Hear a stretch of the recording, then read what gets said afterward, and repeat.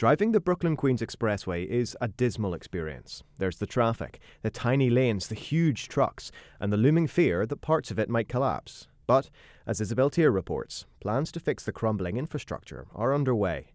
And this time, communities along the BQE corridor might actually have a say. The Brooklyn-Queens Expressway was built in the 1930s and 40s. It goes all the way from Astoria, Queens to here, Bay Ridge, Brooklyn. This is where sort of Brooklyn ends or begins, depending on how you look at it. That's Mohammed Zinn, the program director at Bay Ridge Community Development Center. I grew up, I would say, a few blocks away from the BQE, walking distance, really. Today, Mohammed is hosting a community forum to ask the residents here what they want from the new and improved BQE. He pulls up a PowerPoint with a grid of images, like a menu in a restaurant. Does the community want the new BQE to be underground or filled with green spaces? What about shopping areas? And the 25 people here sit and discuss it. That's the city.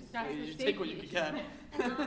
This is the first of many workshops that Mohammed will help facilitate throughout the year, and his findings will be submitted in quarterly reports to the city's Department of Transportation, which, in theory, will guide their design process.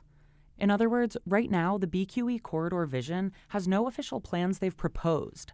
The Adams administration is referring to this period of community engagement as a visioning process.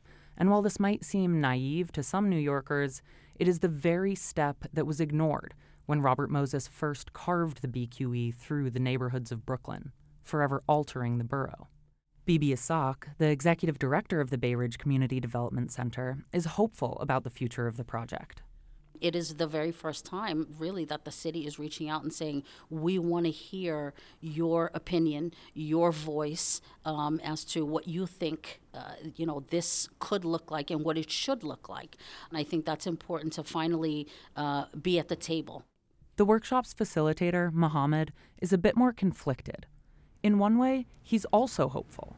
You see some of these projects, like we looked at these different cities that have these super beautiful highways and these super beautiful, neighborhoods around the highway. And I'm just wondering, why can't we have the same thing? But at the same time, he finds himself a bit skeptical about whether his community's voice will actually be heard. What I feel is that they already sort of have an idea of what they want to do, and they know what it is they're going to execute on, but they're just taking the step to try to see what people are thinking. That's my personal opinion, but I think that everything is already sort of finalized. The meeting ended with a promise that the community comments would be compiled and submitted with their quarterly report. The first item on the BQE rebuilding agenda is the Brooklyn Heights Triple Cantilever. That's the multi-story part of the highway that looks kind of like a wedding cake. Construction is set to begin within 5 years.